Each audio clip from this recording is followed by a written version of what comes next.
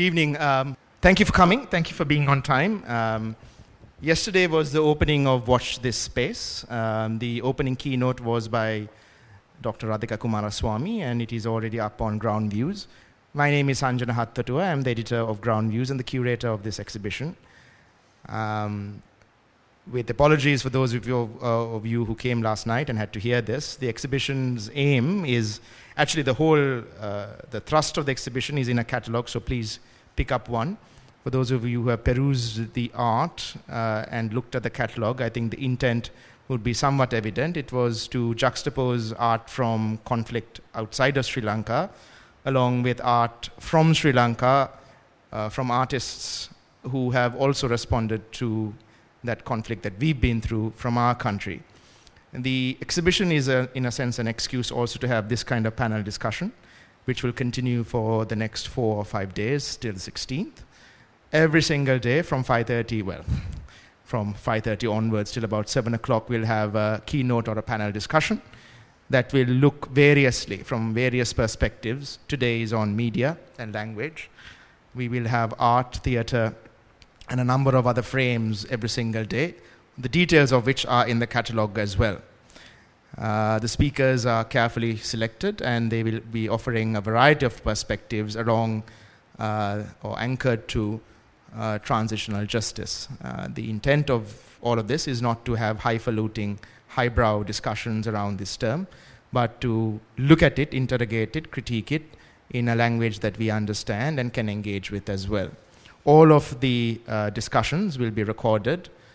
Those of you who have provided me with something written, that content will be translated into Sinhala and Tamil and published online as well. The podcasts will also be published online, simply because we've had a fair bit of interest from the diaspora on the discussions that are happening. And people have lamented that they couldn't be here in person and have asked me to actually record it, and that was something that we were going to do anyway. The final thing in terms of an introduction is that if you take a look at the catalog, in addition to the art and the public discussions and keynotes, there's also another component, which is theater, original theater by the Floating Space Theater Company. It's not going to be at the same time as the exhibition. It's going to be 2 weeks down the line at the Lionel Wendt Theater. But in a sense, the whole the theatrical experience is also linked to the themes and the issues and the discussions that will arise as a consequence of this week's exhibition. So please do keep your eyes peeled for news of the Floating Space production, details of which will be on Facebook and Twitter and whatnot. So they'll also send a flyer. And I hope you join us for that production as well.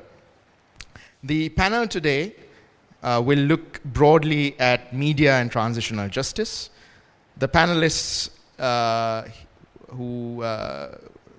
was quite humbled when I invited them. None of them said no, and a few of them actually called me up no sooner than a few minutes after sending out the email saying that we would love to be part of the panel. Dushi, though, said she can't do it, and then I actually explained to her why she should be part of it, and then she said, yes, this does make sense. It helps to read an email before saying no, Dushi. But it's actually, Dushi is from the University of Colombo, the English faculty.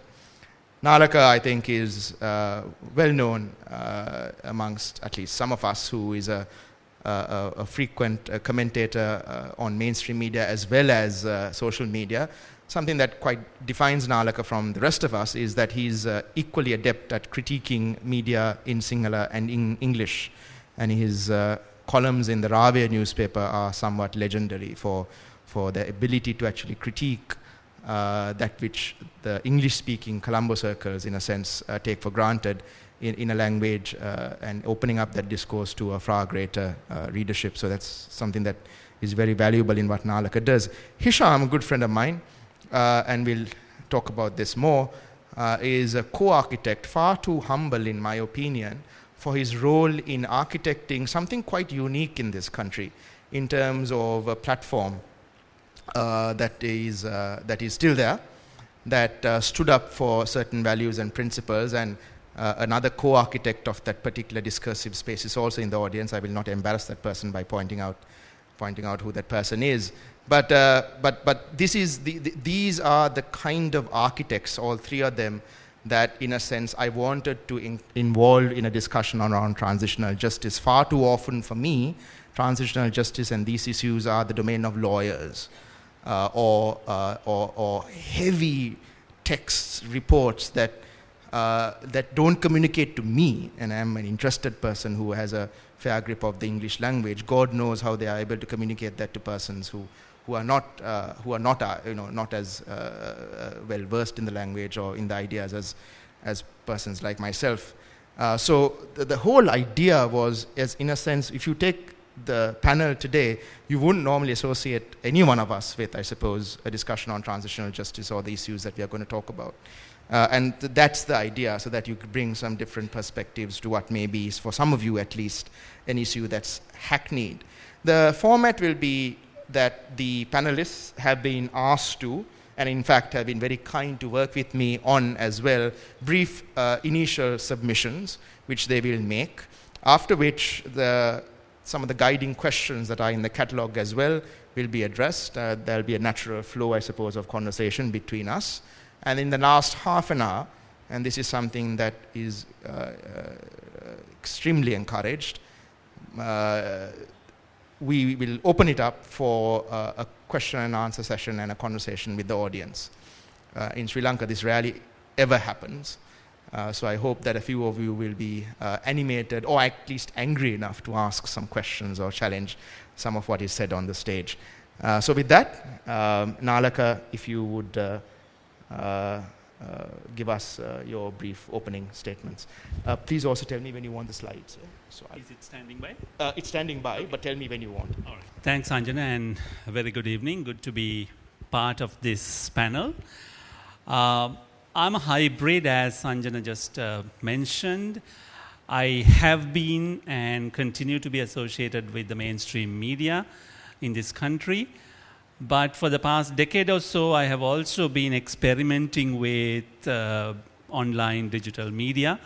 Wouldn't call myself an expert, but I've been blogging, tweeting, and trying to engage a different audience. So I'm speaking from those perspectives, as well as this year, I've been involved with the University of Colombo and some of the media industry people in an ongoing assessment that feeds into media sector reform. So media, the mainstream media in particular, trying to take a critical look at itself and trying to identify where it needs to change. And I think that those insights that I've had are also useful. Sanjan had suggested a particular academic paper that came out a couple of years ago, which refers to information ecologies in post-conflict or transitional societies.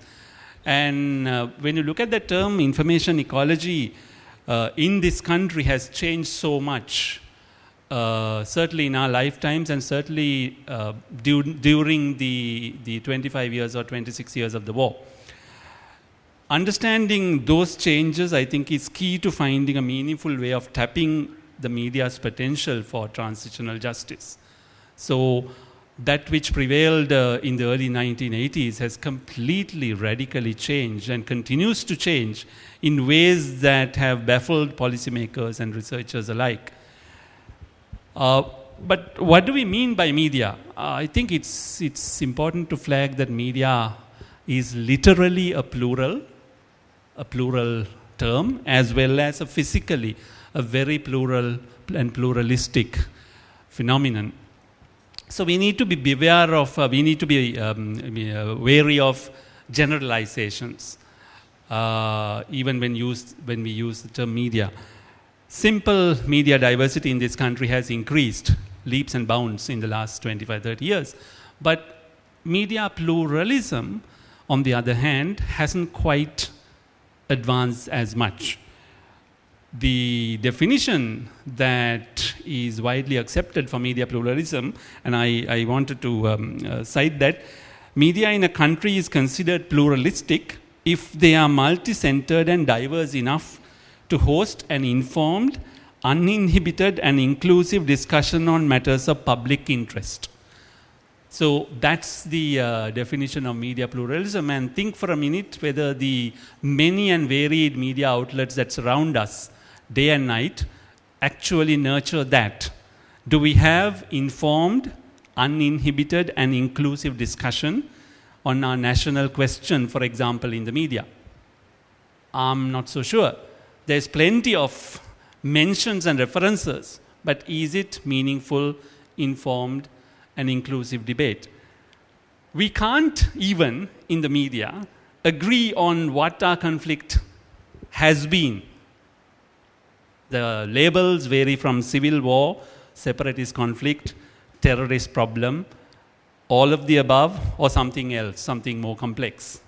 Our media is divided in many minds over what to call it, as indeed the rest of our society is. I want to, in the limited time available, make 3 or 4 points to stir discussion. One is that much, though not all, of the mainstream Sinhala and I understand the Tamil media have been engaged in nationalistic coverage of the conflict while it lasted, and now look at the post-conflict also as in their own nationalistic ways of looking and interpreting. This is due to a number of reasons. One is owners' political views. Interestingly, the last parliament, this emerged from the study I've been involved in.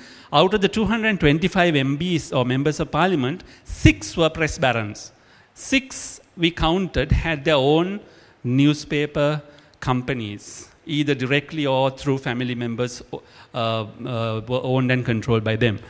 So owners' views, political views come into play in media. The editors and senior journalists, the gatekeepers of content, bringing their biases and prejudices into it. One of the largest selling Sinhala newspapers in this country often says, and I have it on the authority of close colleagues, that he can't write about reconciliation and go back to his local village. Sanghindiyava gana liyala man kohomada ape gamata yanne, in his own words. So those heavy biases come into how media covers or not covers transitional issues. And then there are the market compulsions, the race to the bottom, and trying to outsell and outdo each other. But that's not the only factor that drives media to take nationalistic positions. It's important to bear in mind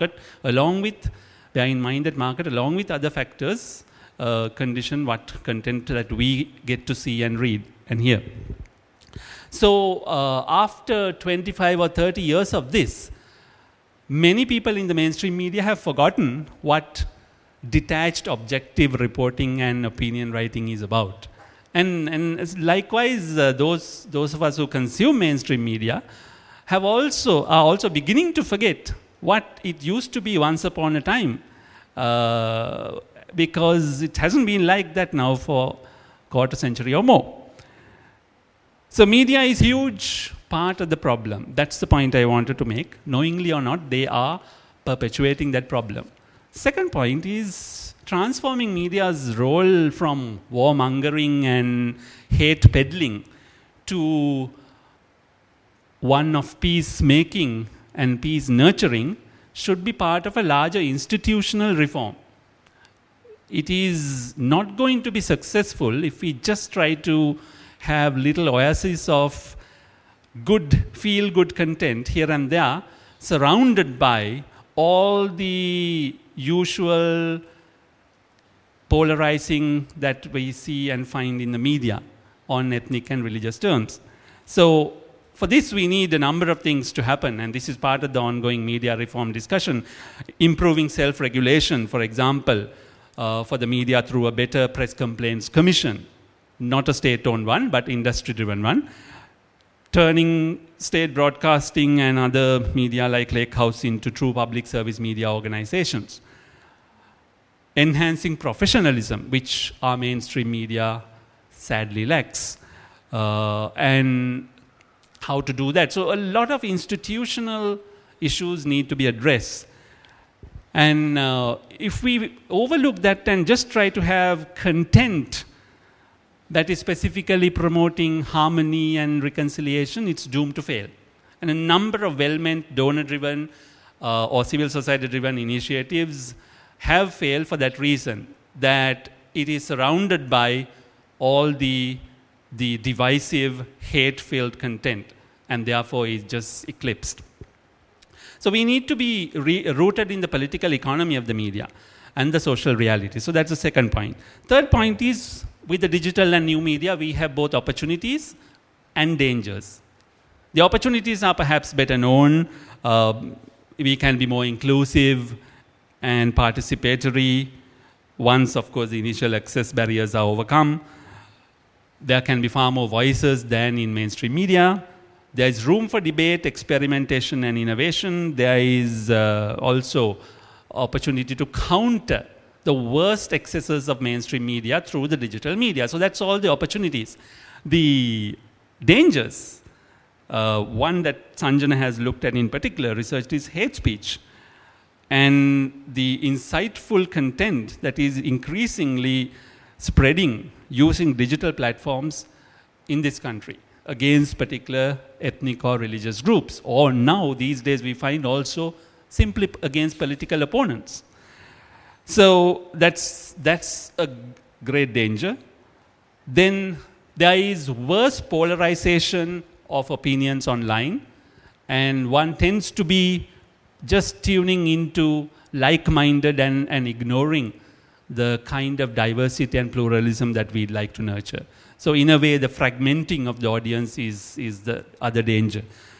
And the shrill factor, I don't want to say anything more, just look at election-related shrill online, and then you know what I mean. So these are the inherent dangers of the beast. So social media is a mixed blessing. How do we creatively and in a sustained way use it for transitional justice, promoting and nurturing transitional justice? I don't have the answer, but I want to raise it as a potential debating point. And then we need to finally bear in mind that information ecology is not just media. There is a whole lot of other sources of information. The education system. During the decade of darkness that we have just ended, I've seen, as a parent, how history books have been rewritten with venom and hatred distilled and sprinkled across them. For example, against ethnic minorities in this country, against colonial powers that were here in the past. Subtle but deliberate mentions of hatred in history books that our youngsters are studying. Then there is, as the paper by Price and Stremlau has mentioned, song, sermon, and other mechanisms through which a society also gleans and receives information and opinions. So media plays one part in this larger ecosystem of information. So therefore, we shouldn't overrate the ability of media to turn things around, but certainly media has been part of a problem, a huge part of the problem. It can be, in the right hands and in thoughtful minds, be part of the solution. So I'll stop there. Is there hope? Yes. That's what I want to just end with. If you look at South African example, emerging from decades of suppression and massive, large-scale human rights violations, and then trying to grapple with what it means to come to terms with that, and how media has been, certain media individuals, if not institutions, have been part of that coming to terms process. The cartoonist that I'm very a great fan of and following as much as I can is Jonathan Shapiro, who writes or draws as Zapiro. And I just want to share 2 or 3 of his cartoons that he's drawn in the last 10, 12 years. The need for truth and reconciliation, and the hype when it turns into disillusionment, and all that, what Zapiro with brilliant economy of words has captured and continues to draw And I think we need, not just in the editorializing and the text part of it, but also in this sort of media products, we need to work on the talent we have.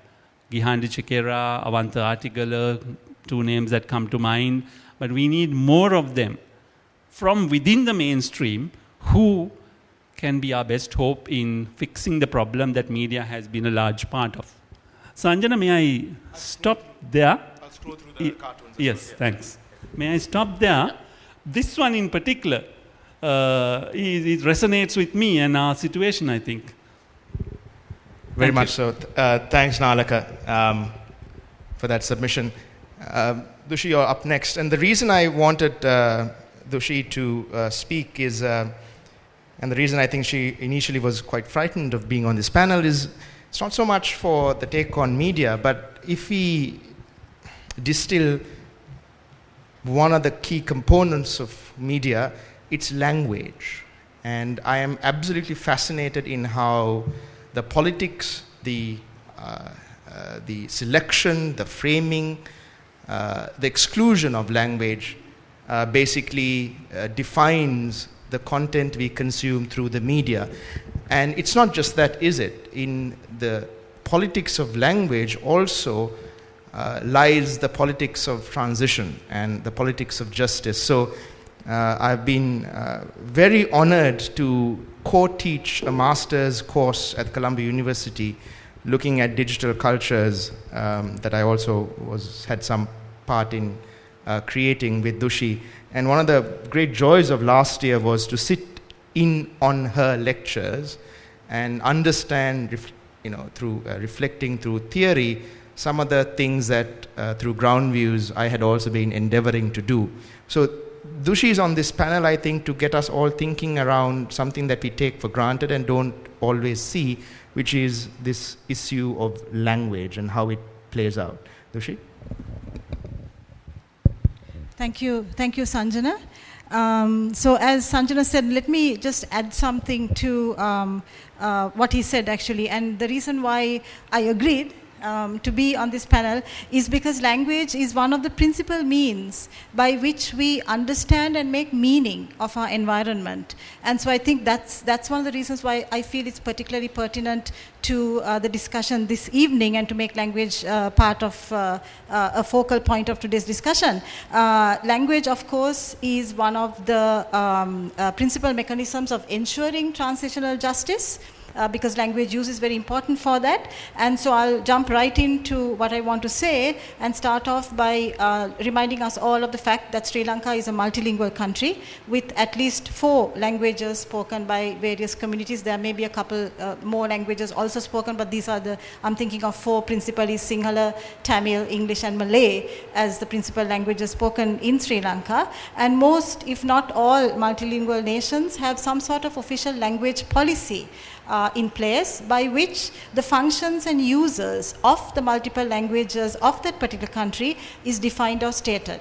Now, in the case of Sri Lanka, our language policy is stated in the constitution, in the country's constitution, which is as it should be, because a language policy can be defined as what a government does officially through legislation, court decisions, executive action, or other means to determine how languages are used in public contexts, to cultivate the language skills needed to meet national priorities, or to establish the rights of individuals or groups to learn, use, and maintain languages. Okay? So that's a kind of, in a nutshell, definition of what language policy is.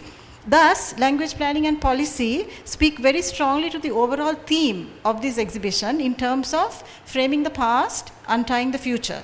Because looking to the past, we have had some really disastrous language policy decisions, of which the Sinhaloni Act of 1956 stands out as one of the most short-sighted and divisive pieces of linguistic legislation this country has experienced.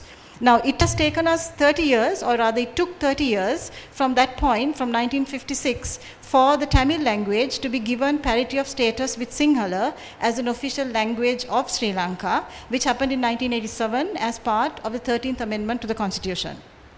Chapter 4, Article 18 of our Constitution now states that Sinhala and Tamil are both official and national languages, while English is termed the link language.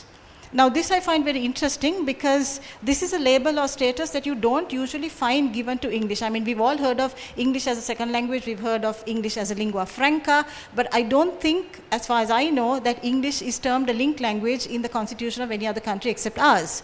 So, I would like to ask a question, what does this mean? What does this term link language mean in the Sri Lankan context? What is English supposed to link, or what is it a link for or between? And the Constitution, interestingly, is silent on this. If you look at that particular article that I cited, it just says English shall be the link language. So we have to work with assumptions. And given that the 13th Amendment was adopted in 1987, one could assume, albeit in the most simplistic terms, that the function of English was seen as linking the two principal communities, that of the Sinhala-speaking and Tamil-speaking communities who did not speak each other's languages together.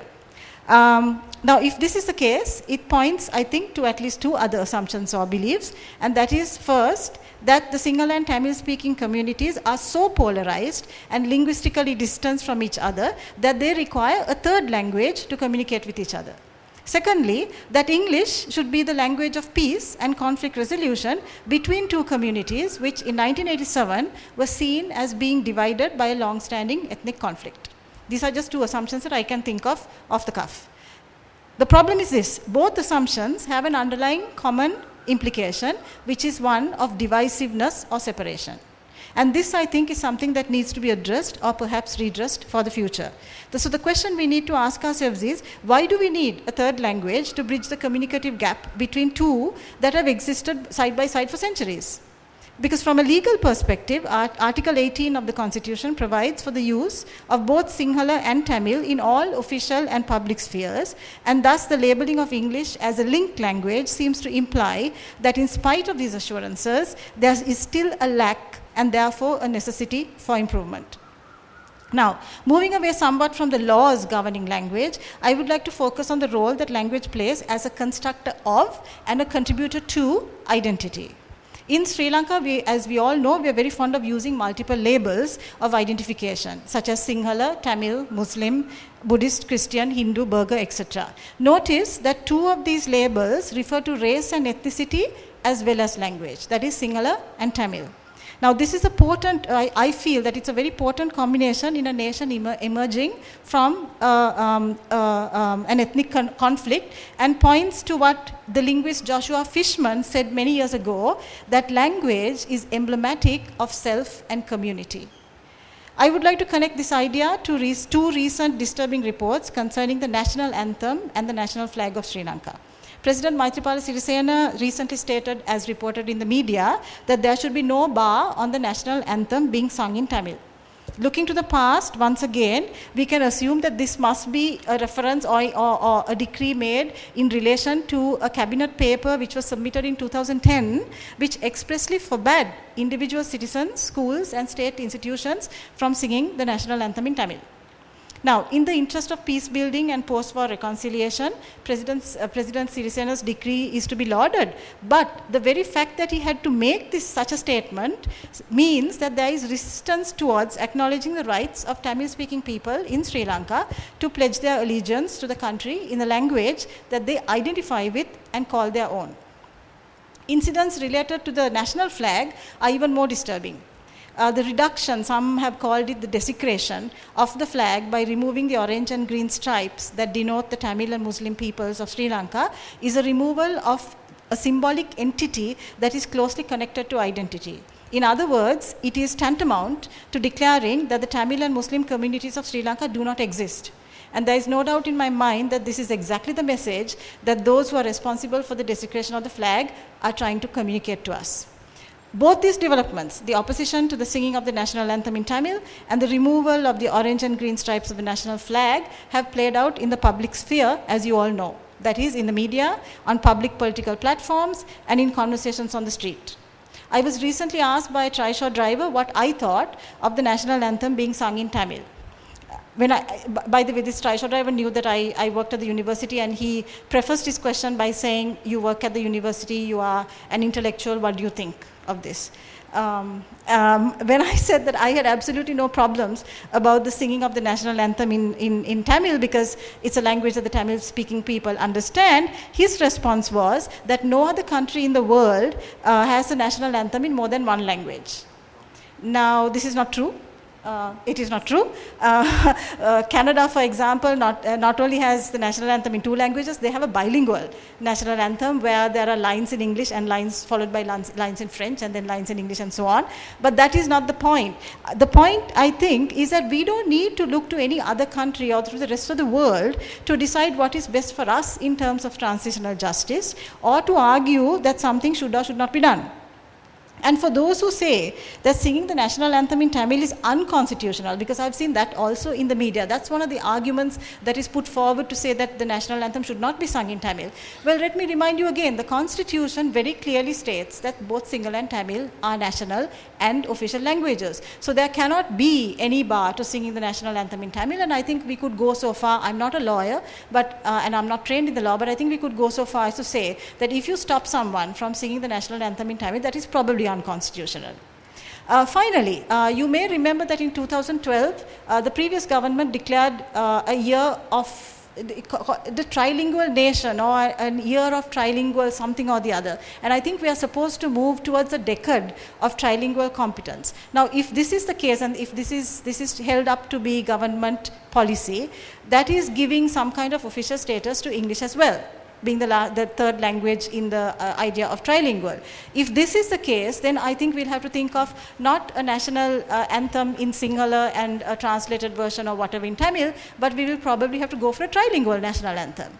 Because one of the problems I see, and I'll end with that, and I'm throwing that out to you as the audience, is that the legislature or the linguistic legislature is saying one thing, but what is happening and what is playing out in the public sphere and even in private spheres, maybe for example on social media, which can be considered to be both public and private, for example Facebook and other types of social media, is something that goes contrary to what the law is saying or what the law states. And I think this is something that we really need to address if we are to move forward in terms of some kind of transitional justice. I would say transitional linguistic justice. I don't know if there's such a term, but I just coined it. So I'm throwing that out there. I think that there's a lot that needs to be problematized in the situation of language in Sri Lanka. Thank you very much, Rishi. I think that is exactly why I wanted you on this panel. We're just going to power through the initial submissions. Hisham and I had a conversation yesterday, and I think that actually I've had conversations with almost every single panelist, which has been one of the pleasures and joys of being a curator of this exhibition. And it's very interesting to have had that conversation with him, because independent of what I thought of the take on the panel and the exhibition writ large, Hisham himself had come up with ideas that resonated with the raison d'etre of the exhibition as well. And as I said, I don't know how much he will actually say himself.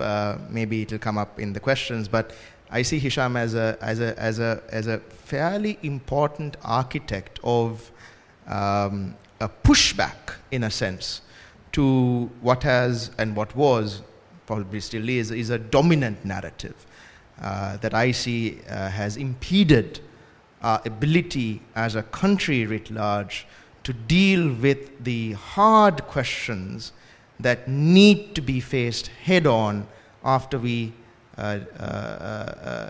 after 2009. And that is why I wanted him to be on this panel, to also share some of that experience, but also to give his take on the issues that have framed the panel. So, Hisham? Thank you, Sanjana. Good evening, everyone. I just want to make a quick disclaimer, because whatever I speak is going to be on my personal capacity, because I also happen to hold a bit of official responsibility related to the Office for National Unity and Reconciliation. So I am not talking anything on behalf of my official office, but I'm just talking on my own behalf. So when I was going through that email which Sanjana sent about this particular panel, and one of the things, first things came to my mind was transitional justice, like you correctly said. It sounded more like a lawyer's thing, and then I'm not a lawyer, so I wasn't sure like whether I'm in the right panel. But then I went through it in detail, and I realized what Sanjana would have actually meant through it. But also interestingly, a week ago or 2 ago, I think CPA released this report on transitional justice, and I happened to go through that, and I realized that I just found something very interesting. It was talking about the fact that there are many stakeholders who can lead, support, or I have just put a few words on my own to the actual text so that it's made simple and understandable for a layman like me. So it says which can many stakeholders who can lead, support, assist in this process of reconciliation, but the impact of the collective citizen voice is much greater than any of them. That's the crux of it in the forward it had written. And then I was adding on to that, like also it will make all these efforts more sustainable.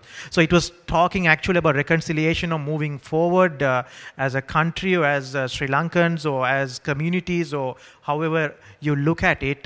It puts a significant emphasis on the impact which the collective citizen voice can make, because in my understanding or interpretation in a sense would be, doesn't matter how much of institutional reforms you bring in, how much of laws you would pass, or how much of state policy you bring in. I mean, it makes a difference, like yes, the previous panelists mentioned some of the bold state policies will make a difference, but if you cannot work with the hearts and minds of the people for them to understand that reconciling is the way forward for us as a country or as communities, I think it's going to be much harder than just relying upon the ones I just mentioned. Then also I was also relating to some of the actual challenges, because I also read through the forward to this particular panel discussion, and it was also talking about how, and the exhibition in general, how memories and images play a role in your viewpoints, and as well as how it can help create or destroy certain impressions as well as views. So that's the kind of interpretation I got in one sense. So then I was looking at issues which might divide us more as building up a collective citizen voice would be like when you look at accountability, justice, then rights-based approaches, and then you talk about equality. But all these are like very, extremely sensitive words in one way as much as important words and the other way around. So, and also you have like people, the rehabilitation, the disappearances, the displacements, the violence on one side, and the positive stories which emerged even during the military conflict. Nalaka did use, I don't know whether it was intentional, he was talking about conflict and post-conflict. I would say military conflict and post-war in my way of getting it. And then, we had these whole negative memories and images and the stories, yes. I'm not saying that they are not important. I'll come to that in a second. But also there have been great stories and great examples of how people have gone through or shed out their differences and made humanity shine in ways. And sometimes we all see the darker side more easier, but we don't see the brighter side.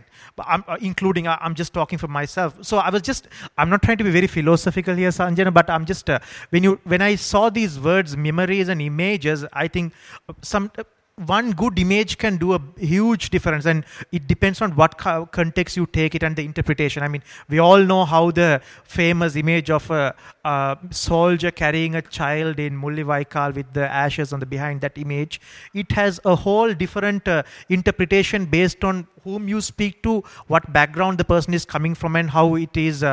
You can use it one way or the other. I'm not here to say what is the right version or the wrong version, but it plays a big role in.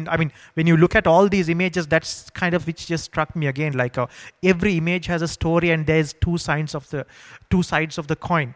And then looking forward, also, how do we move on? That's the question.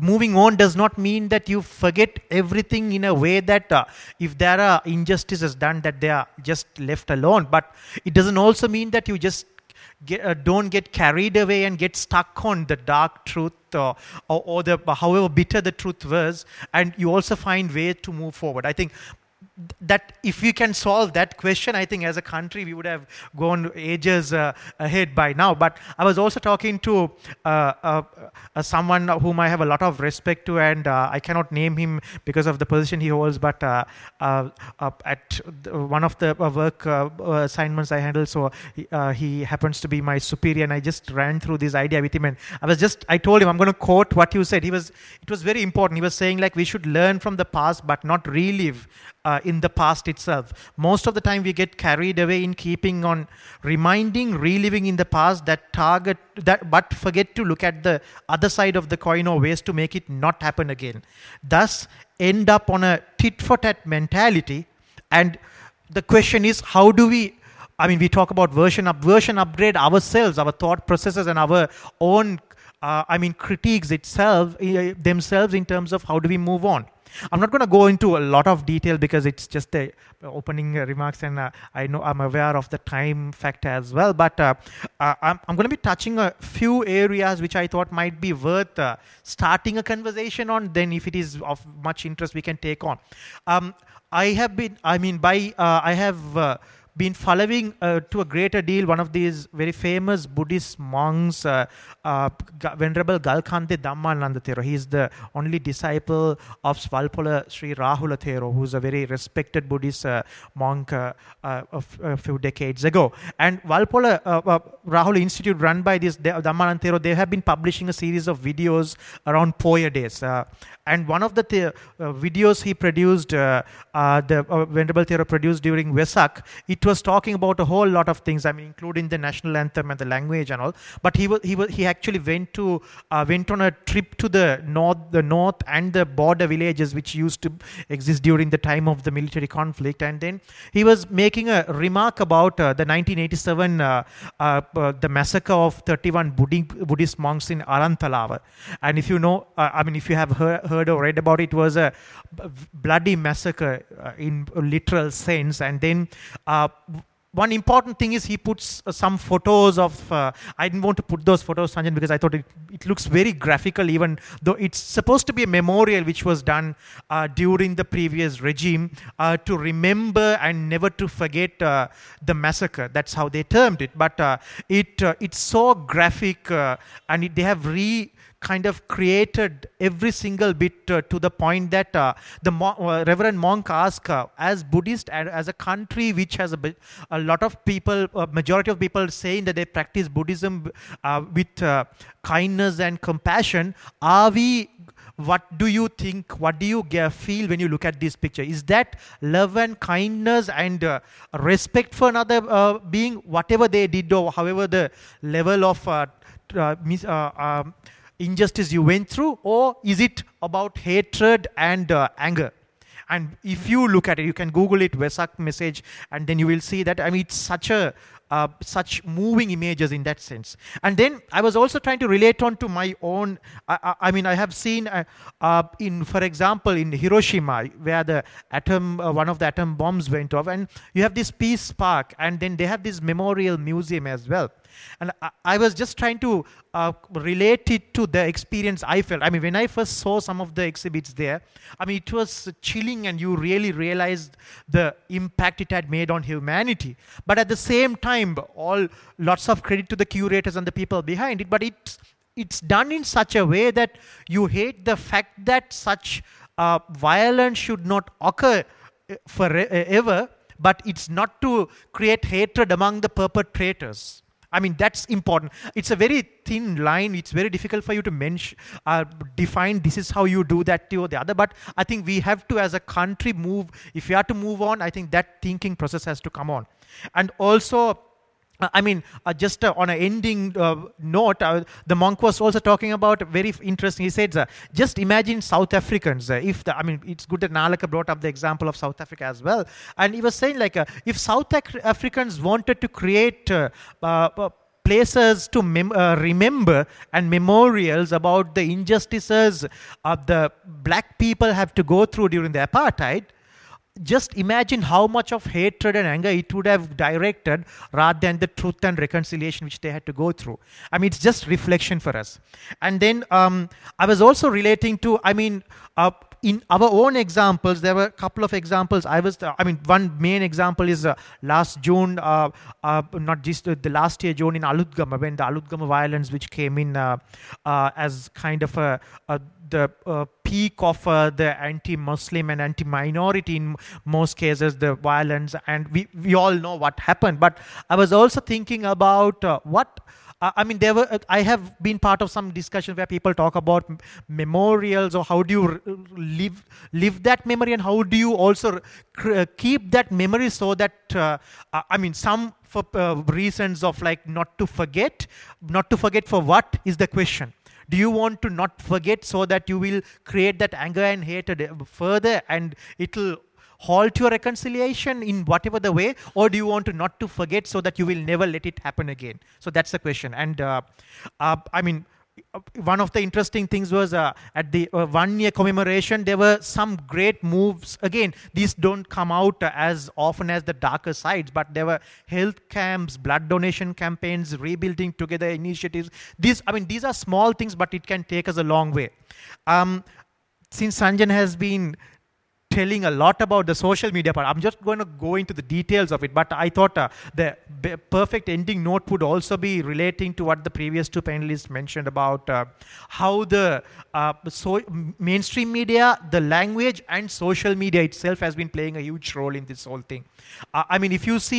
If we found that social media has played a major impact in dividing us or having these divisions coming forward, I think we have an equal responsibility in using it for the reconciliation and the moving forward part as well. Because I'm happy to share the experience with how with my other colleagues we were organizing the rallies for unities during the height of these efforts, and when people were not ready to move onto the streets due to the intimidation and the tacit approval of the state by then. But still, we found a lot of energy and support because we believe that there was a silent majority of moderates. Again, that's a silent majority of moderates is something which everybody would be very happy to critique, but it again depends on the way you interpret it. But I think the note I want to conclude my remark with is it's important for us to also, when you talk about media and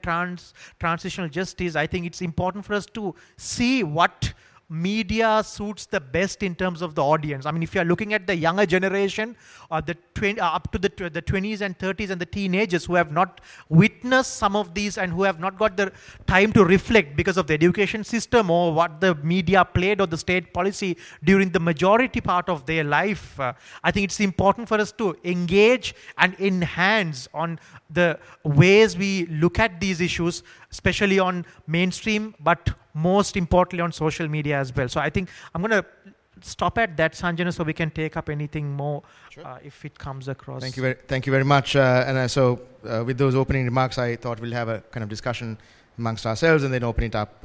We have about 45 minutes really, since we started at around 6 o'clock. I want to ask, and Hisham briefly,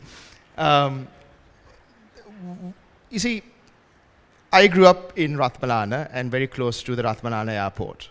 In fact, when the large Hercules transports were during the war pressurizing, that turboprop, they make a huge noise. And those of us in the surrounding vicinity knew that there was going to be a heavy airlift, in a sense, long before the media reported on it. So it's very interesting how media is also not just in the networks that we imagine media to be. Sometimes it's just sound transmitted over vast distances, or short distances in this case. When I was around 8 or 9, was when the war was hitting a peak, we heard endless streams of ambulances in the night. And then when they realized that they couldn't afford that sound to be made because that communicated to those on the route of the ambulances that basically shit had hit the fan in the north and the bodies or the severely wounded were being airlifted back to Colombo, they stopped using the sirens. But what I want to peg this to the discussion is that I grew up reading the next day in the headlines that the military had scored a major victory. There was absolutely no mention whatsoever around the cost that, in a sense, was audible in the sense, right? It was audible. So you couldn't escape that. And that, in a sense, formed my own skepticism around mainstream media, and moreover, the critique I have around that which I consume.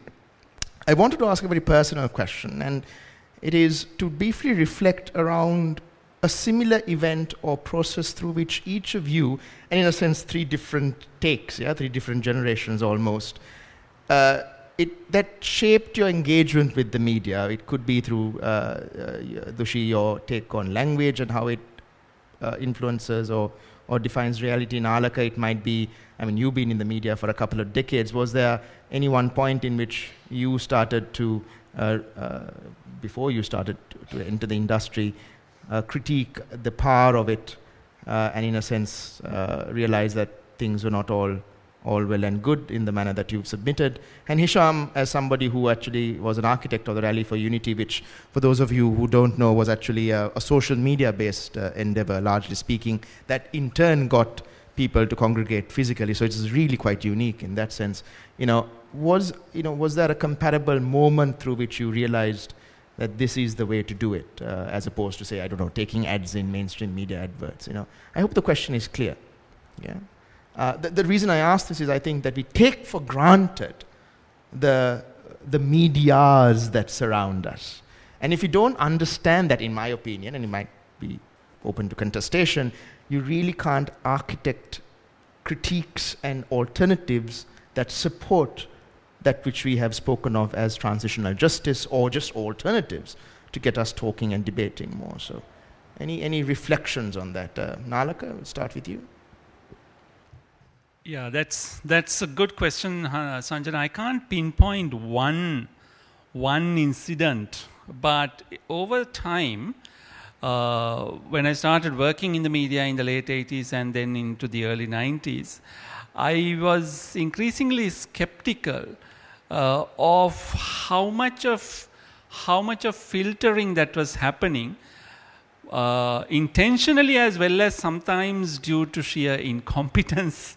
So that reality, which ideally, typically media should be reflecting in their coverage, was distorted. And this was within the same media group, this was being distorted differently. For example, in the different language outputs, I'm not saying that the English language media is any better or worse, but it was different from how the Sinhala language outlet of the same media group was covering leading events of the day. Not just news reporting, but the editorializing and opinion making and so on. To the point where if one didn't know, if a newly arriving reader picked up the 2 newspapers of the same group from the same day and didn't know that these were published from the same house in editorial departments, literally sharing the same roof, it would be, incredible. I mean, they wouldn't necessarily believe. So that again set me thinking, why is this level of customizing happening? It's not just to get closer to the reader, but there was a certain agenda setting. There was an agenda setting that went beyond, at that time, from what I know, the ownerships and management's objectives set for the media. So here the media, the editors and the decision makers within the media were determining, okay, how a certain event should be spun for different readerships, Sinhala language readership and in English language readership. And I'm told that similar comparable spinning happens in Tamil media, though I'm unable to do that, read that and grasp it myself. Now, I'm all for diversity, but this is going beyond diversity. This is basically agenda setting, and that has been a long entrenched problem. Yeah. And I'm aware that it continues. That it endures. Yeah. Doshi, I mean, it's interesting also that Nalaka talked about language. Yes. First, may I just respond to what Yeah, Nalaka exactly, said? yeah. And this is also ideological. That is one of the big problems I think we have here in the media, that the Sinhala print media has a particular ideological bent, if you like, which is not always seen in the English media and vice versa. And again, I have to apologize, I can't speak for the Tamil media because I don't read Tamil, but it's possible that that works there as well. To go back to your question, Sanjana, about something that I remember in terms of the media, let me also talk to a gap, because that's what you were saying. You heard something, but the media was not reporting it.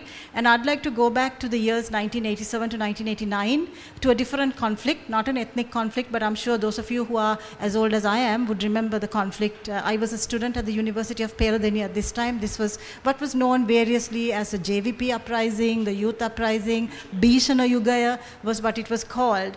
So I was a student at the height of the conflict, and I have a friend in the audience who will attest to what I'm saying because she was with me. We knew a lot of what was happening on campus, the abductions, the disappearances, the constant threat of maybe the army or the police picking us up off the street, because that was happening to batchmates of ours. But my parents in Colombo knew nothing of it.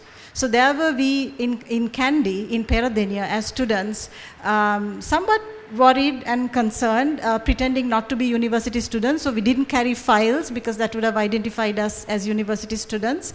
And there were certain incidents on campus where, for example, 3 men were taken away, beaten up, killed. Their bodies were found later on. Some of you may remember that 13 heads were found around a pond at the university.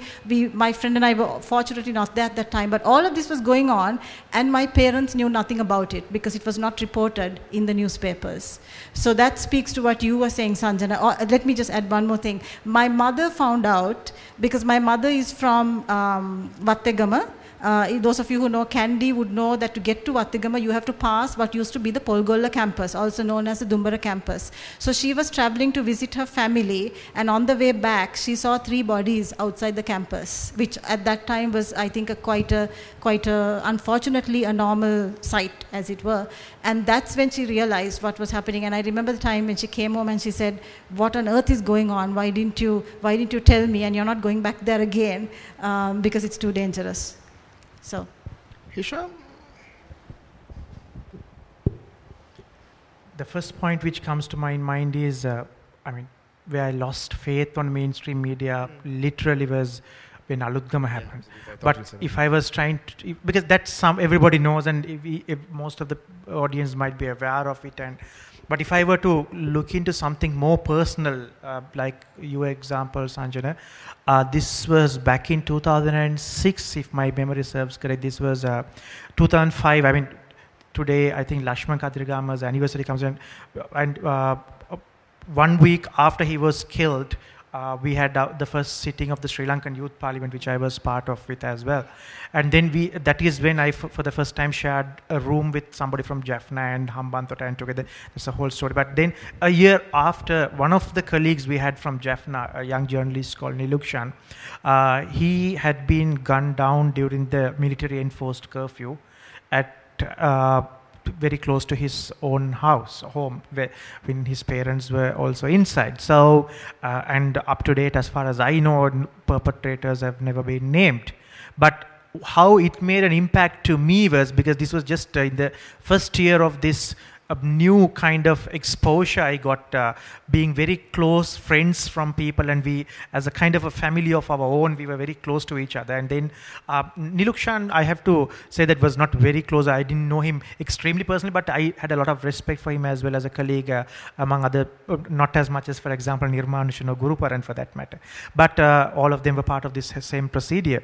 But one of the things, because this was, I think it was 2007, because I was being made the convener of the Sri Lankan Youth Parliament at that time, and I was trying to make a statement officially on behalf of all of us, 225 or 224 of us, saying that this should stop. Young people should not be taken for task for expressing, as a young journalist, what they thought is right.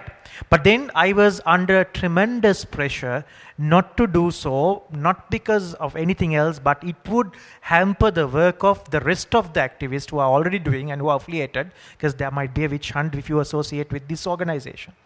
And I still remember I was crying on my own, because I was thinking, okay, wow, I was representing a huge voice which is supposed to be national, but I could not make a voice about it, representative voice about it openly, fearing, what can come back. But what is surprisingly on the media part is, the next day when you look at papers or TV, nothing of it, unless it is too personal that you don't sometimes realize the cost of it. Thank you. I'm going to give 3 questions to each one of you, and then we'll open it up to the floor. With Nalaka, I think those of us who have been following this issue, and in particular your writing, the critique of mainstream media is not new. We know the nature of the beast. If we take the 8th of January, irrespective of whatever happens on the 17th, as an endeavor to revision our dignity, democracy, and our country, and reimagine who we are and what we should be into the future, given what we know of the mainstream media, I would submit to you that it's absolutely useless to think of them as partners, because they're never really going to be fully on board. Then they're always going to be what they have been, in broad brushstrokes. Now, given that, do you see, if you agree with me, any constructive ideational role the media can play, the mainstream media can play in particular, in supporting the kind of discourses, the ideas, the debates, the discussions, the content generation that is required around transitional justice, such as you yourself said we have seen in South Africa? With Dushi, when you were speaking, it occurred to me that language is not some alien artifact that exists in abstract from polity and society and context. And if what you said is taken to be true and at face value, it occurred to me that the language we use is a symbiosis as well. Who we are is reflected in the language that we use, and the language that we use in turn shapes how we see ourselves. Yeah?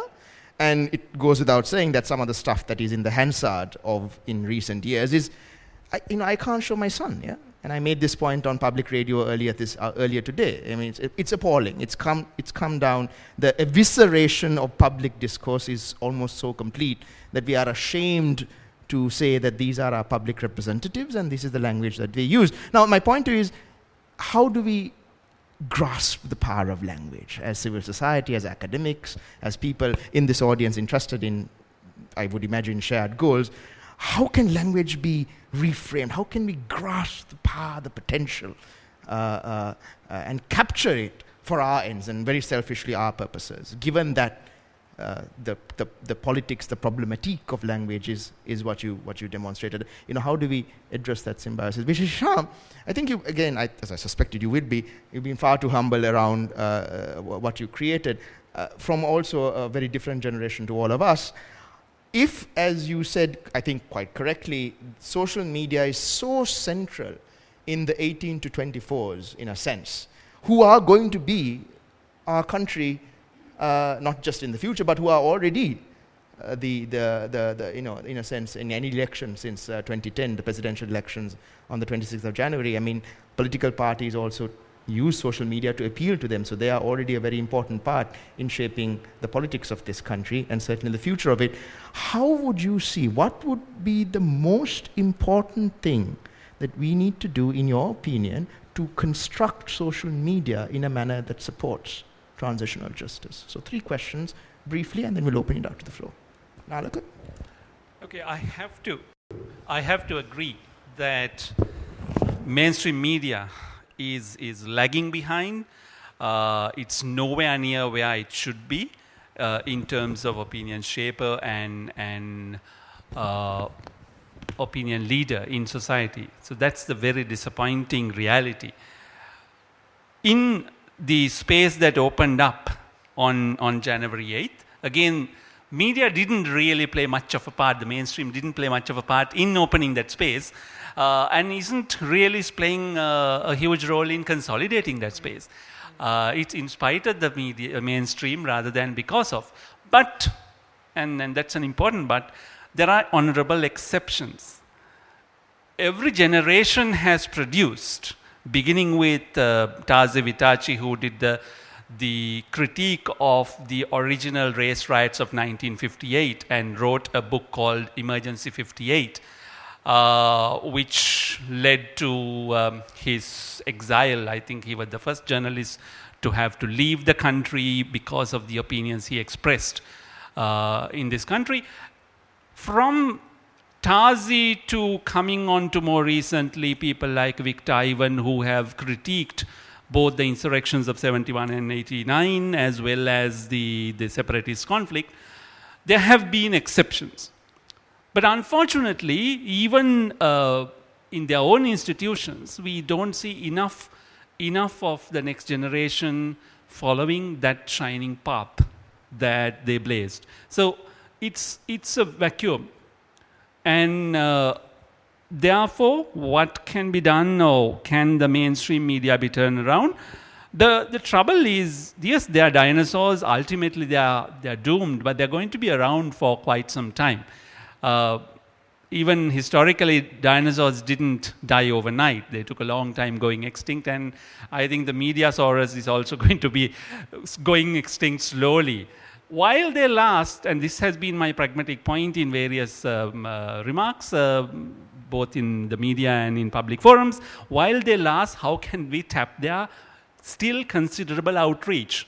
They have the eyeballs, and as evidenced by the election campaigns that are now peaking as we speak, everything has to cease by the end of Friday. Most of the investment is going, despite digital media and social media, into radio, primarily television, and then to print and radio.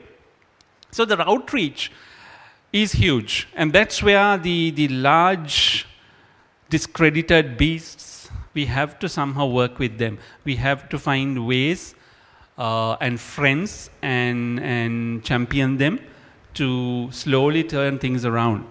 We cannot fully ignore. And this is how do we build the dinosaurs is the big question that media reforms process. I want a large comet to come and wipe them out, yeah. actually, quite frankly, actually. Doshi. Yes, I'm going to come at your question from two different angles. Yes, it is true that the language we use, the language we speak and write is very much a part of who we are. And actually, I should be saying of who I am, because it is a part of you as an individual. But I'm going to go a few steps back from there, or backwards, and ask the question, how did we become who we are? And that was also, in my opinion, created by language. Because going back to what Nalaka said about how history is constructed in two different ways, I believe you might have been referring to the Sinhala and Tamil textbooks. And that is a fact. It's a fact that the Sinhala and the Tamil textbooks used in our school system tell two different stories.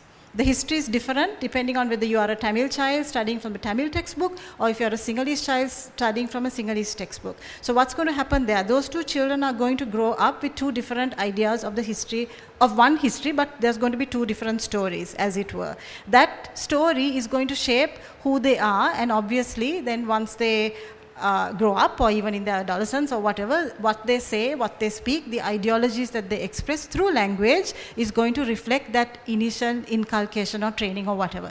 That's one thing. And I have no idea, I'm sorry, I don't have an answer here. I have no idea how to correct that, because you have to go to the textbooks and the textbook writers, and it's a matter of policy, and it's a matter also of I don't know what to call it. I mean, this is a matter of the country, of the institutions that set the educational curricula doing this. I have no idea why, so I won't even go there. The second, my second approach to this is all of us, I think, need to be educated, need to educate ourselves and inform ourselves of the legislature underlying language use in this country. I'm not entirely sure, I won't throw this out into the audience right now, but I would like you to just ask yourselves, how many of you were aware of the status given to Sinhala, Tamil and English in this country, the constitutional status? Many people don't know what the constitutional status is. So when they find the constitution being violated, people don't speak up. And I think that's another thing that we have to be aware of. We need to be responsible. There's a certain social responsibility that all of us have. So if you see discrimination occurring, linguistic discrimination occurring, you need to speak up and you need to say, look, this is wrong. You find labeling that is only in Sinhala in your officers, for example, say this is wrong. It should not be only in Sinhala, it should be in Tamil as well as in English.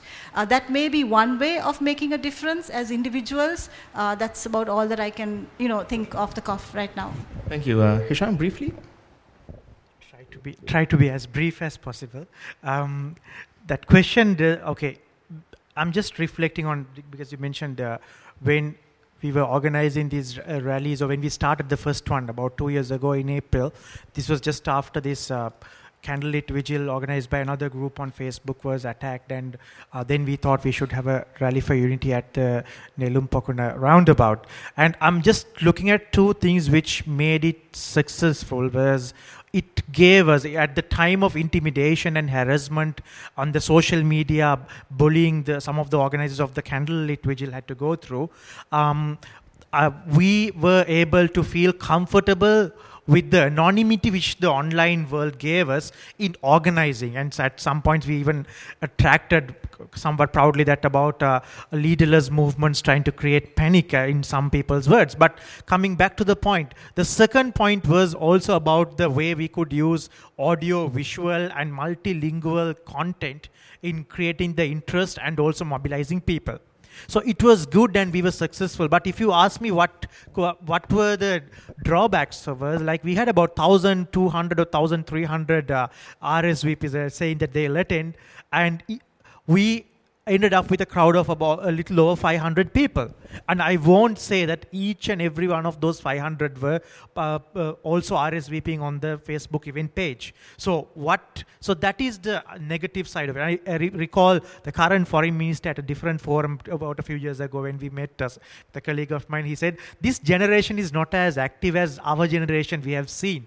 I asked him what did he mean by. He said that you guys take solace, or you guys are comfortable sitting behind a desk and clicking a few times on your computer and thinking that you changed the world. I mean, I will just let it be. I'm not going to say whether he was right or wrong, but we did the hard work.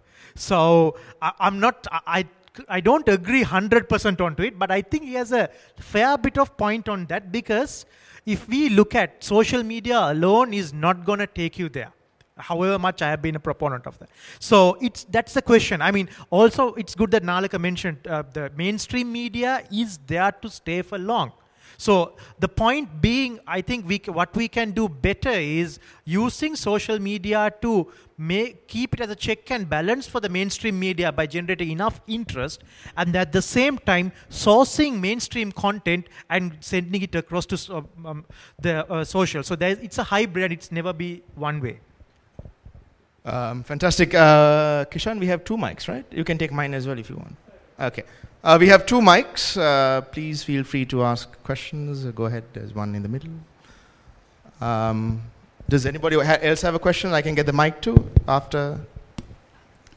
Kishan, there's one. Please wait for your turn with the mic. As I said, we're recording it, so it's important that we capture your voice. Please go ahead. Hi, I'm Nehama. I just have a question for all three, and maybe you all can speak from the different backgrounds. I'd just like to basically make a comment that given that the cornerstones of transitional justice as presented by the special rapporteur are basically on the promotion of truth, justice, reparations and guarantees of non-recurrence, I used to think that there was no comprehensive policy to tackle all 4, because the special rapporteur also pointed out that you cannot pick and choose, and that all 4 go hand in hand. However, now I find, I've noticed in the past years that there has been a misrepresentation of truth, and I'm quoting anecdotal media that basically referred to the rewritings of the Mahavangsha and other similar stories.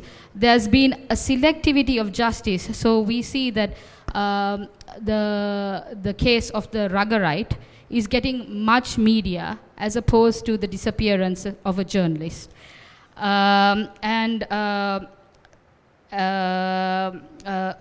reparations, I mean, the media doesn't even cover the full gamut of what reparations, comprise of. It's not just compensation that is, in this element of reparations. And actually, with regard to the guarantees of non-recurrence, there's no mention of it at all. So I'd just like a comment on, whether there's anything out there that we can take into account on this holistic aspect. I thought we'll take a few questions, or maybe 2 or 3, and then, can jot down the points if you want to respond to it. We have another one. Yeah, go ahead, Priyanthi. Yes, hello, I'm Priyanthi. My question is, I understand all this about the media, especially the mainstream media, and also reflecting a little bit about what Nehama said in her last comments about what the media takes up and what it doesn't. And I think that is par for the course with media anyway, anywhere in the world. The kind of issues that are taken up by the media depends on the media orientation. But I was just wondering whether we have thought a little bit about how people actually use the media, the audience, from the audience perspective. Because I remember in the 80s, we used to laugh about it, but it was really actually how we did it. We used to say that if we really wanted to get the right information or to get some kind of balanced information, we had to read 4 different kinds of papers. And so I think there is some kind of, to assume that the audience is completely sort of, doesn't have any agency, I think is probably not right. I think we also, in this society, we learned how to use the shortcomings of the media in a way that we can actually get better sort of coverage of the issues that we want to know about. Priyanthi, a very quick clarification. When you, as you said, you read 4 papers, was that in uni? No, I wasn't in uni in 1980. No, the question I wanted to ask is, do you know of any consumer back in the day that actually bought 4 newspapers or went to a place where... and you could afford to do it, yeah? No, we used to buy or we used to read. We used to buy and read, and you found it even with people who were riding trishaws. I remember there was the Yuktiya, there was the Ravaya, there was then the other mainstream papers. Ravaya wasn't a broadsheet then. It was a small paper. And we used to read all those, and we used to kind of look at... So we recognized the fact that the media was biased, so that a media house was biased. Yeah, fantastic. One more, maybe, before... You get the panel to respond?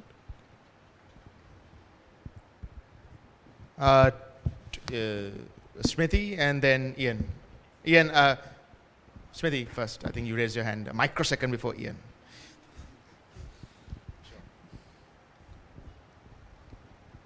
So as part of mainstream media, I can say I really hope we don't go out the way the dinosaurs did, etc., etc. But what I do want to really point out is that I don't think we acknowledge enough the difficulties that journalists face on a day-to-day basis. It's from starting with the fact that so many of us come into this business incredibly young, without any training, that so many of us, even if we have been in this business for a long time, are forced to do many things to just stay afloat, and also that there is no reward, there is no recognition for doing your job well, and equally sometimes there is no punishment for doing it badly, that there is no feedback really sometimes, and I would like to actually ask Nalika what a kind of an intervention with younger journalists might look like.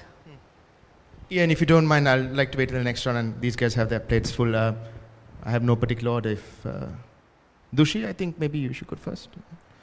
Yes, if I may address the part of the question that Nehama asked, and that was about why is the Ragarites' deaths, murder getting so much publicity and not the journalist. And I'm not a media person, but I'm guessing that this boils down to rupees and cents, and it's what sells the papers, and everybody wants to read about the Ragarite.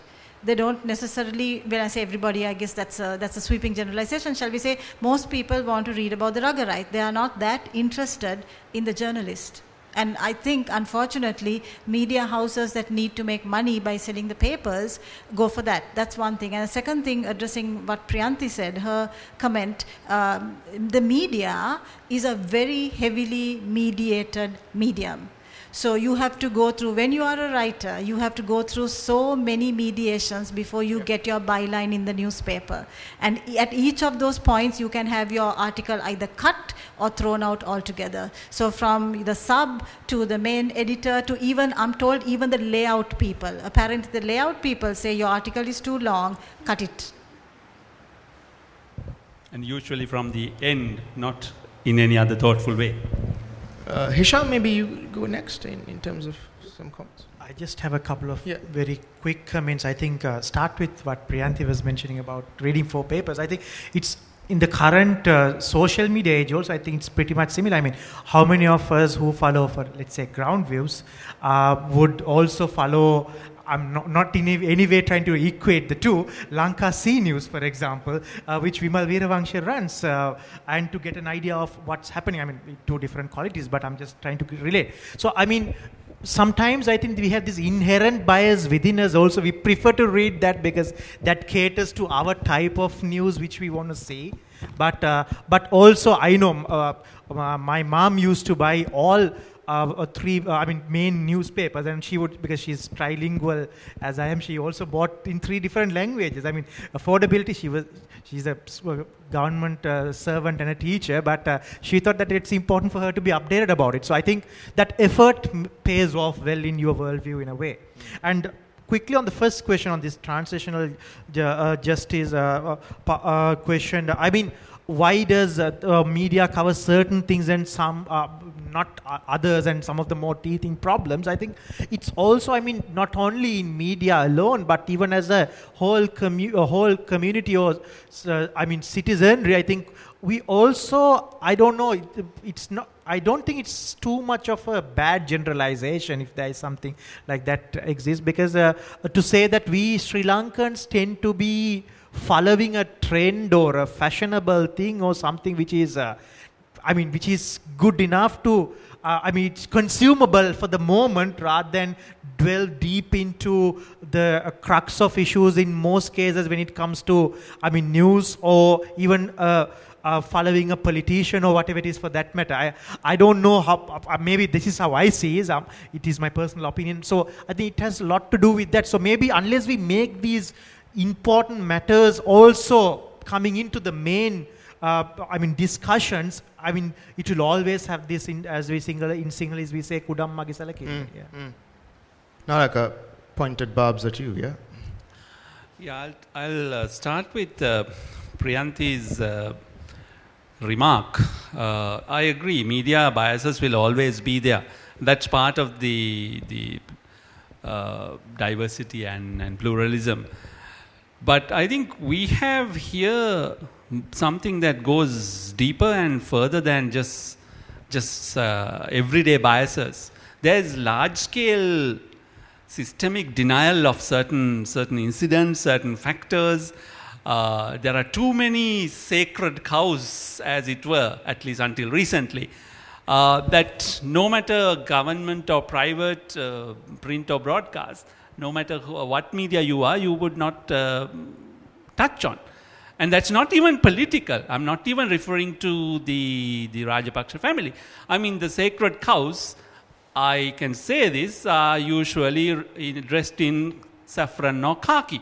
Now, very few media would go there, no matter what the wrongs are and what the evidence is. So there's that systemic denial. I don't know how to deal with that.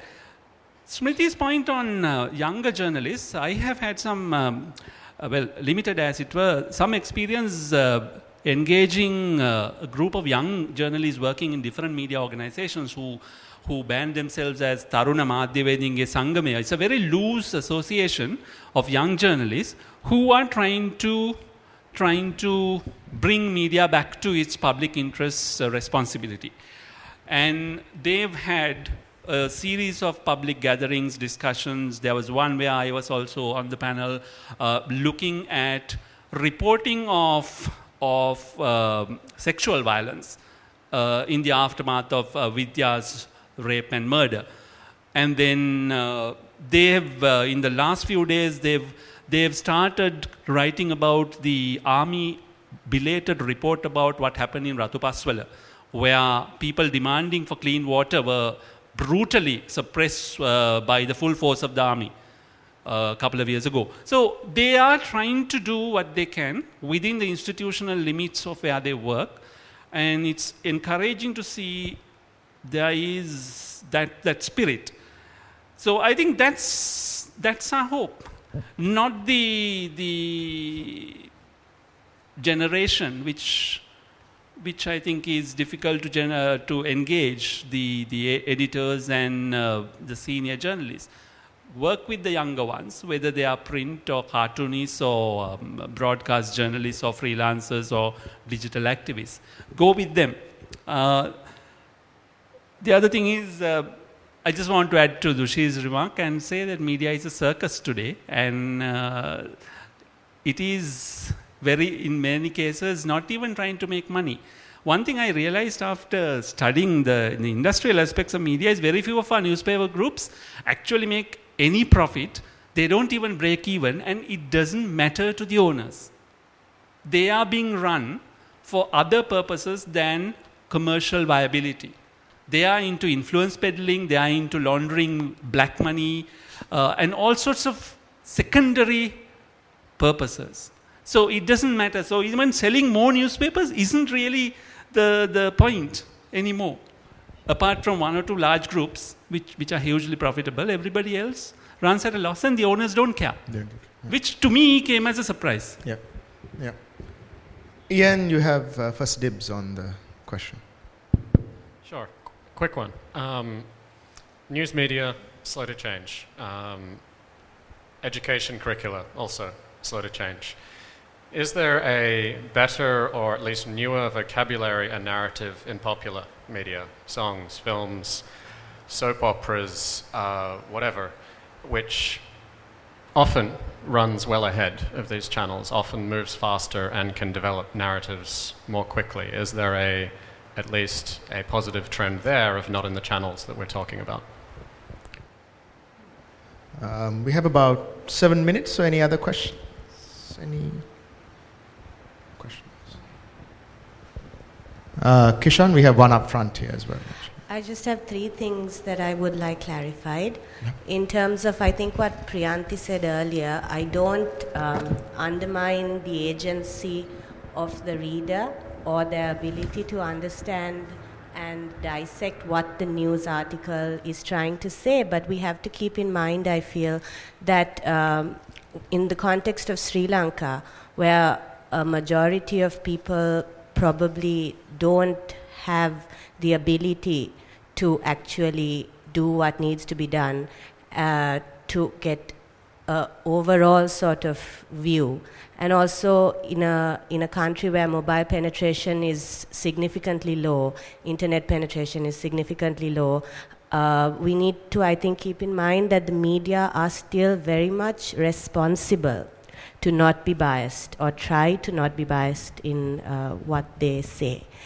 Another point, I think what Heshan pointed out, with the archiving of history, whether we need to highlight the gruesomeness of it all to incite hatred to ensure it doesn't happen again, or just to incite hatred because, it's hatred that we wanted. I think those things are intricately connected, because I'm just putting this to you. Don't you feel that if you don't really incite a feeling of hatred for what happened, and I'm looking at things that happened on the scale of a 30-year war in Sri Lanka or Tiananmen Square or the Holocaust, if you don't really incite that amount of hatred for what happened, can you prevent it from happening again?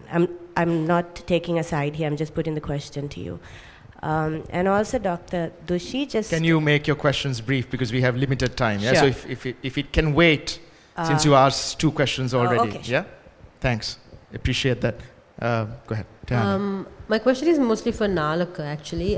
Just maybe spinning off the title of this panel, what is the role of social media in transitional justice? Because, I mean, as a prolific social media user myself, I am getting more and more kind of exhausted and weary of its role in any kind of conversation, any kind of discourse, because it's so self-selective, right? And it's so, you curate your own feeds, you only read what you want to read. So if we're talking about larger transitional justice and kind of this post-conflict discourse, what is the role of social media? And you seem to be very discouraged by the role of mainstream media, but I see mainstream media as having a bigger part to play than social media.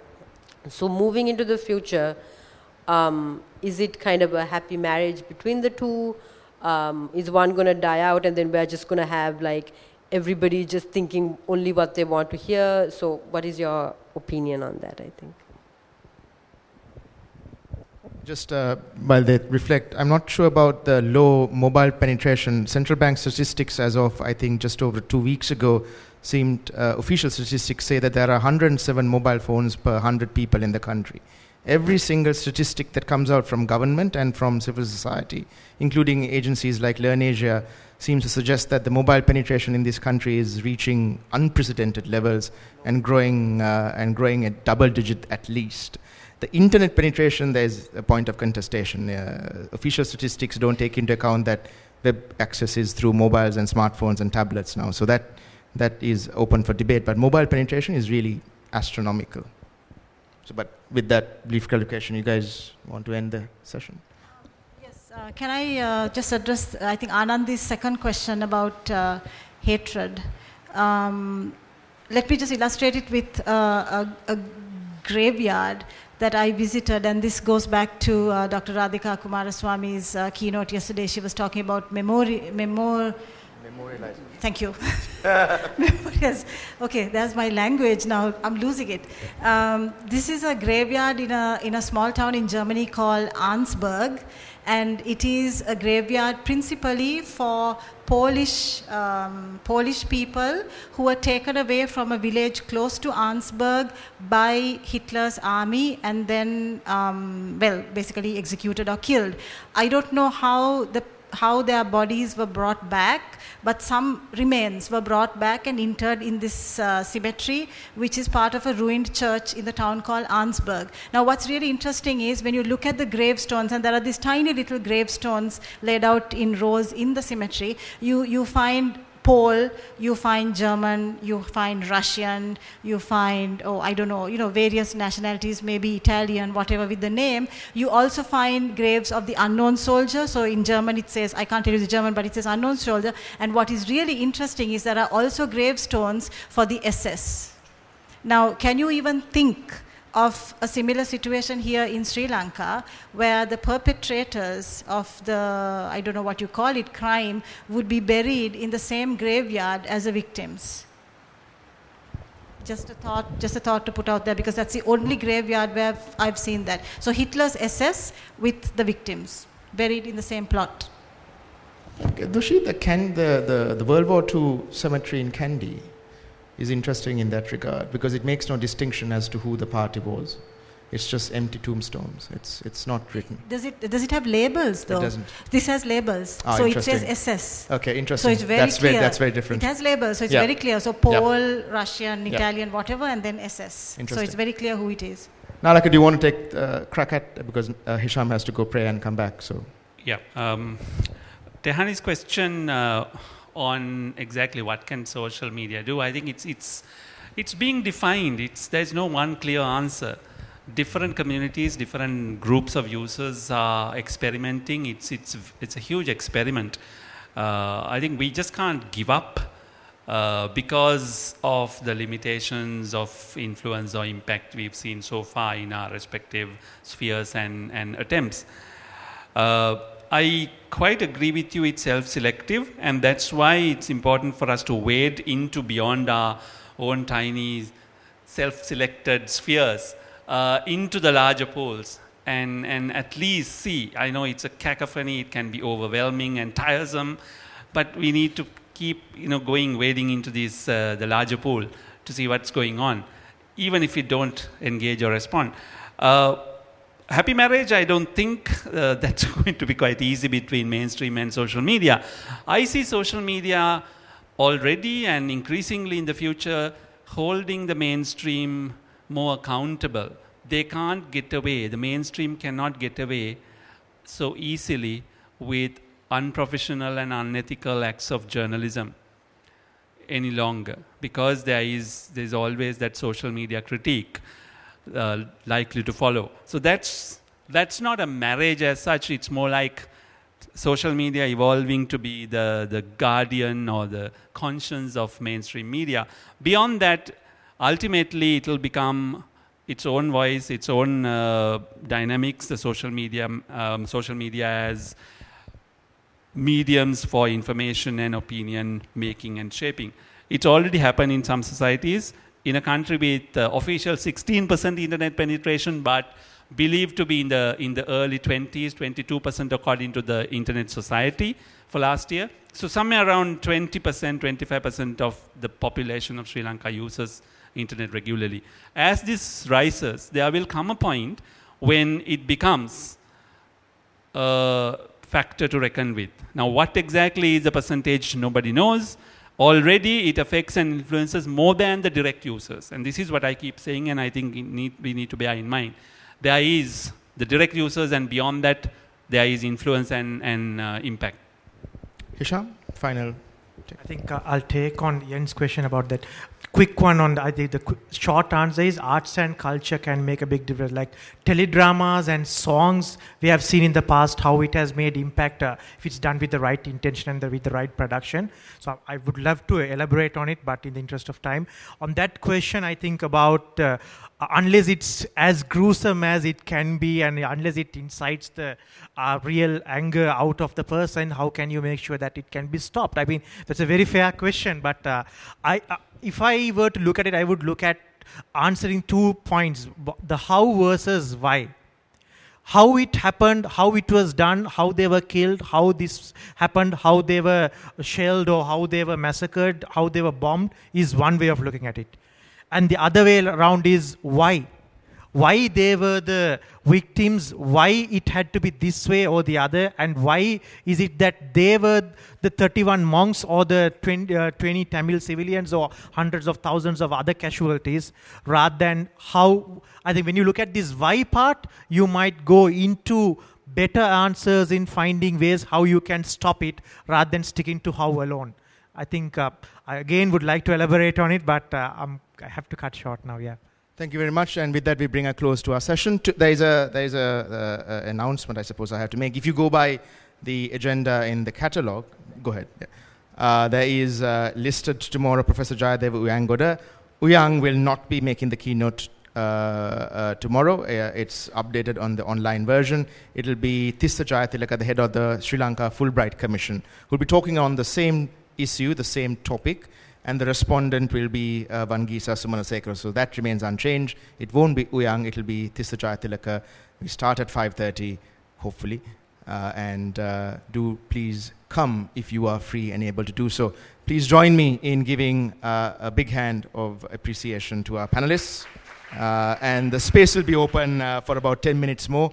I am also trying to be mindful of the help that takes care of the place so that they don't go home too late. So I try to close it on time. So please free to mingle and discuss amongst ourselves. And thanks again very much for coming tonight. Thank you.